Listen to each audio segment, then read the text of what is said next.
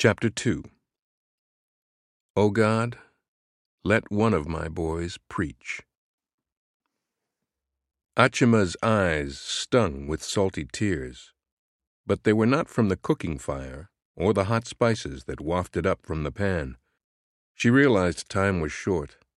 Her 6 sons were growing beyond her influence, yet not one showed signs of going into the gospel ministry, except for the youngest, little Yonachan, as I was known. Every one of her children seemed destined for secular work. My brothers seemed content to live and work around our native village of Nirnam and Kerala, South India. "O God," she prayed in despair, "let just one of my boys preach." Like Hannah and so many other saintly mothers in the Bible, my mother had dedicated her children to the Lord. That morning, while preparing breakfast, she vowed to fast secretly until God called one of her sons into his service. Every Friday for the next 3.5 years, she fasted. Her prayer was always the same. But nothing happened. Finally, only I, scrawny and little, the baby of the family, was left. There seemed little chance I would preach. Although I had stood up in an evangelistic meeting at age 8, I was shy and timid and kept my faith mostly to myself. I showed no leadership skills and avoided sports and school functions. I was comfortable on the edge of village and family life, a shadowy figure who moved in and out of the scene almost unnoticed. Then, when I was 16, my mother's prayers were answered. A visiting gospel team from Operation Mobilization came to our church to present the challenge of faraway North India. My 90-pound frame strained to catch every word as the team spoke and showed slides of the North. They told of stonings and beatings they received while preaching Christ in the non-Christian villages of Rajasthan and Bihar on the hot, arid plains of North India. Sheltered from contact with the rest of India by the high peaks of the Western Ghats, the lush jungles of Kerala on the Malabar coast were all I knew of my homeland. And the Malabar coast had long nourished India's oldest Christian community, begun when the flourishing sea trade with the Persian Gulf made it possible for St. Thomas to introduce Jesus Christ at nearby Krangor in AD 52. Other Jews already were there, having arrived 200 years earlier. The rest of India seemed an ocean away to the Malayalam-speaking people of the southwest coast, and I was no exception. As the gospel team portrayed the desperately lost condition of the rest of the country, 500,000 villages without a gospel witness, I felt a strange sorrow for the lost. That day I vowed to help bring the good news of Jesus Christ to those strange and mysterious states to the north. At the challenge to forsake all and follow Christ, I somewhat rashly took the leap, agreeing to join the student group for a short summer crusade in unreached parts of North India. My decision to go into the ministry largely resulted from my mother's faithful prayers. Although I still had not received what I later understood to be my real call from the Lord, my mother encouraged me to follow my heart in the matter. When I announced my decision, she wordlessly handed over 25 rupees, enough for my train ticket. I set off to apply to the mission's headquarters in Trivandrum. There I got my first rebuff. Because I was underage, the mission's directors at first refused to let me join the teams going north. But I was permitted to attend the annual training conference to be held in Bangalore, Karnataka. At the conference, I first heard missionary statesman George Verver, who challenged me as never before to commit myself to a life of breathtaking, radical discipleship. I was impressed with how Verver put the will of God for the lost world before career, family, and self. Alone that night in my bed, I argued with both God and my own conscience.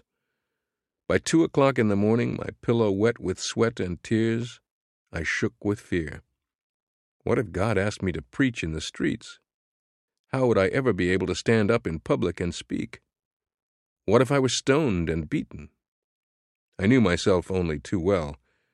I could hardly bear to look a friend in the eye during a conversation, let alone speak publicly to hostile crowds on behalf of God.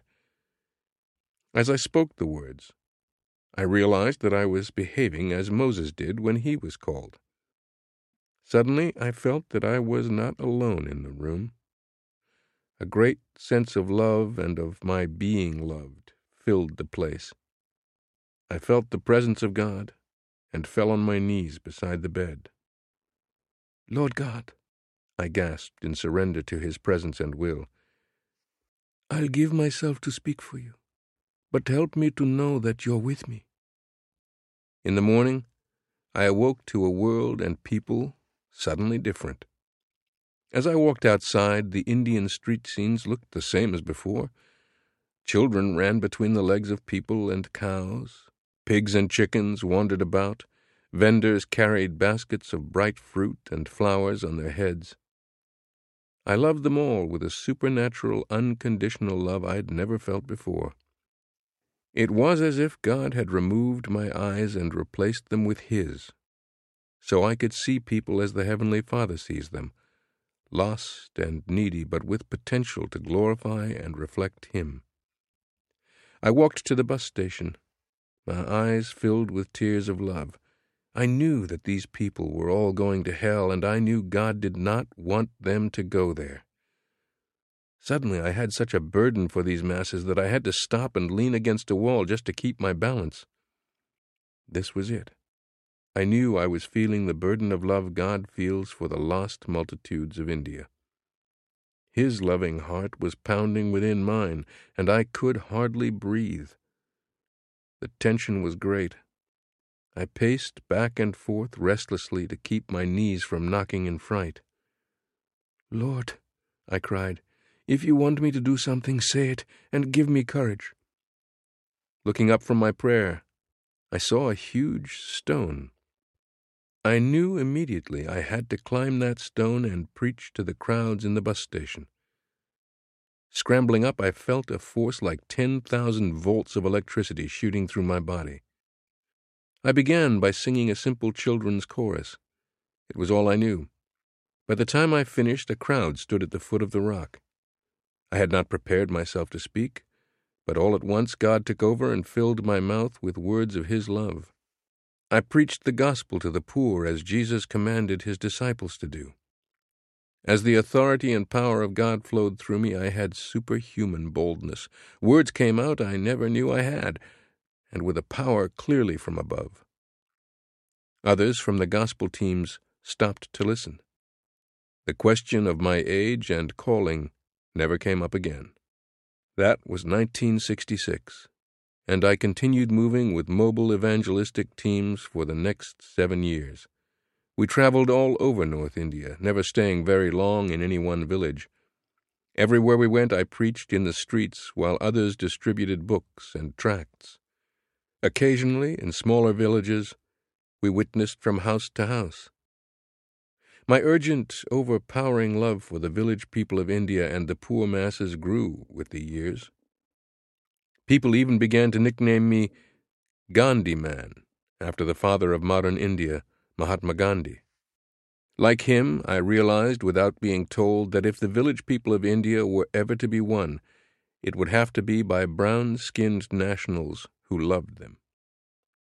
As I studied the Gospels, it became clear to me that Jesus understood well the principle of reaching the poor.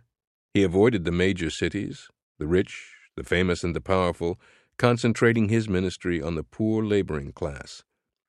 If we reach the poor, we have touched the masses of Asia. The battle against hunger and poverty is really a spiritual battle, not a physical or social one as secularists would have us believe. The only weapon that will ever effectively win the war against disease, hunger, injustice, and poverty in Asia is the gospel of Jesus Christ.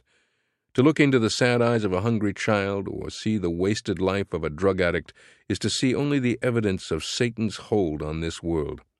All bad things, whether in Asia or America, are his handiwork.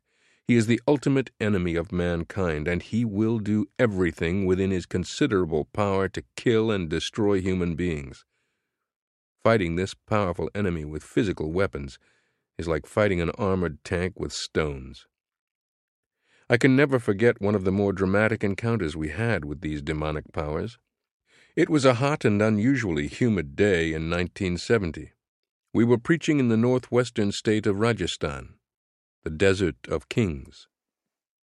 As was our practice before a street meeting, my 7 co-workers and I stood in a circle to sing and clap hands to the rhythm of Christian folk songs. A sizable crowd gathered, and I began to speak in Hindi, the local language. Many heard the gospel for the first time and eagerly took our gospels and tracts to read. One young man came up to me and asked for a book to read.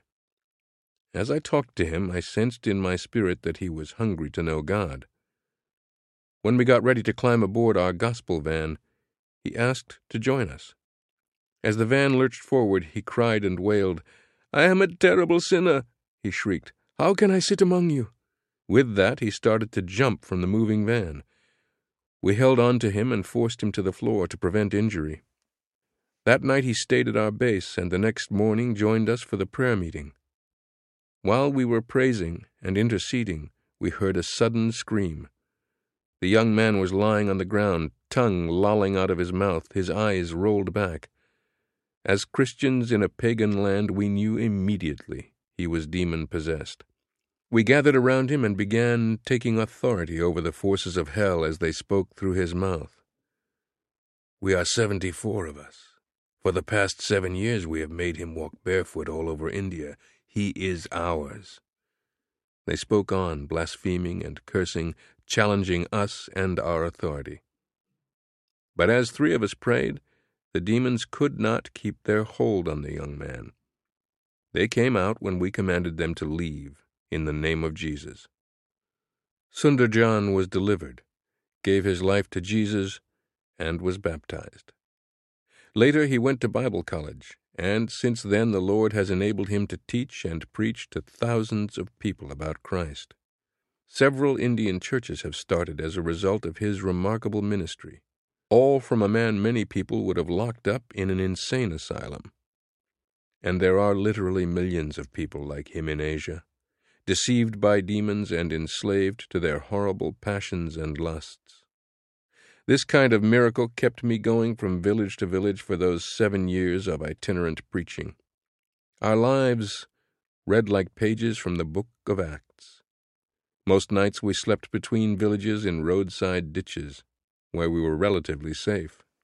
Sleeping in non-Christian villages would expose us to many dangers. Our team always created a stir, and at times we even faced stonings and beatings. The mobile gospel teams I worked with and often led were just like family to me. I began to enjoy the gypsy lifestyle we lived and the total abandonment to the cause of Christ that is demanded of an itinerant evangelist. We were persecuted, hated, and despised. Yet we kept going, knowing that we were blazing a trail for the gospel in districts that had never before experienced an encounter with Christ. One such village was Bundi in Rajasthan.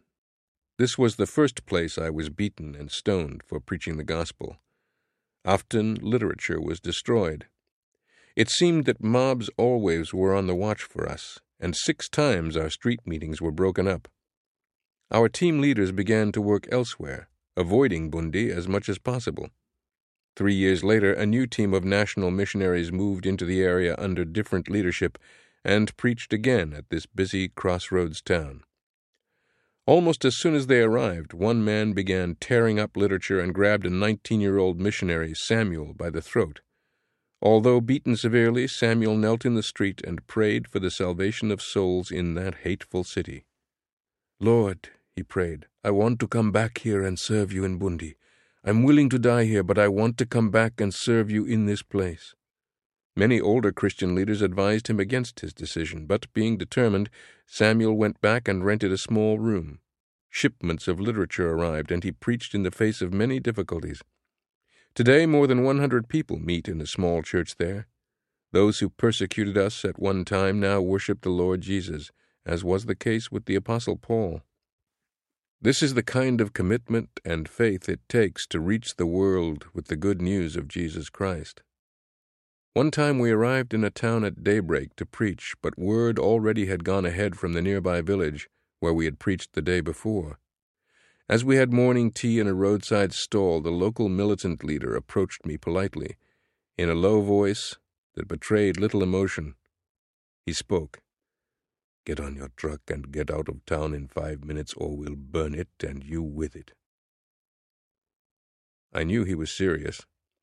He was backed by a menacing crowd. Although we did shake the dust from our feet that day, today a church meets in that same village. In order to plant the gospel, we must take risks. For months at a time, I traveled the dusty roads in the heat of the day and shivered through cold nights, suffering just as thousands of national missionaries are suffering today to bring the gospel to the lost.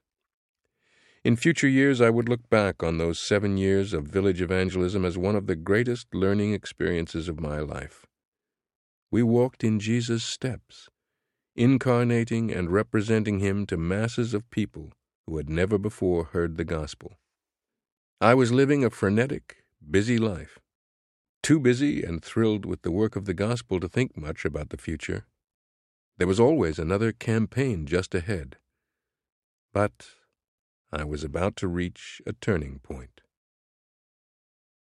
To see K.P. Yohannan share about his mother, go to revolutionbook.org/videos and watch the clip titled "The Legacy of a Godly Mother."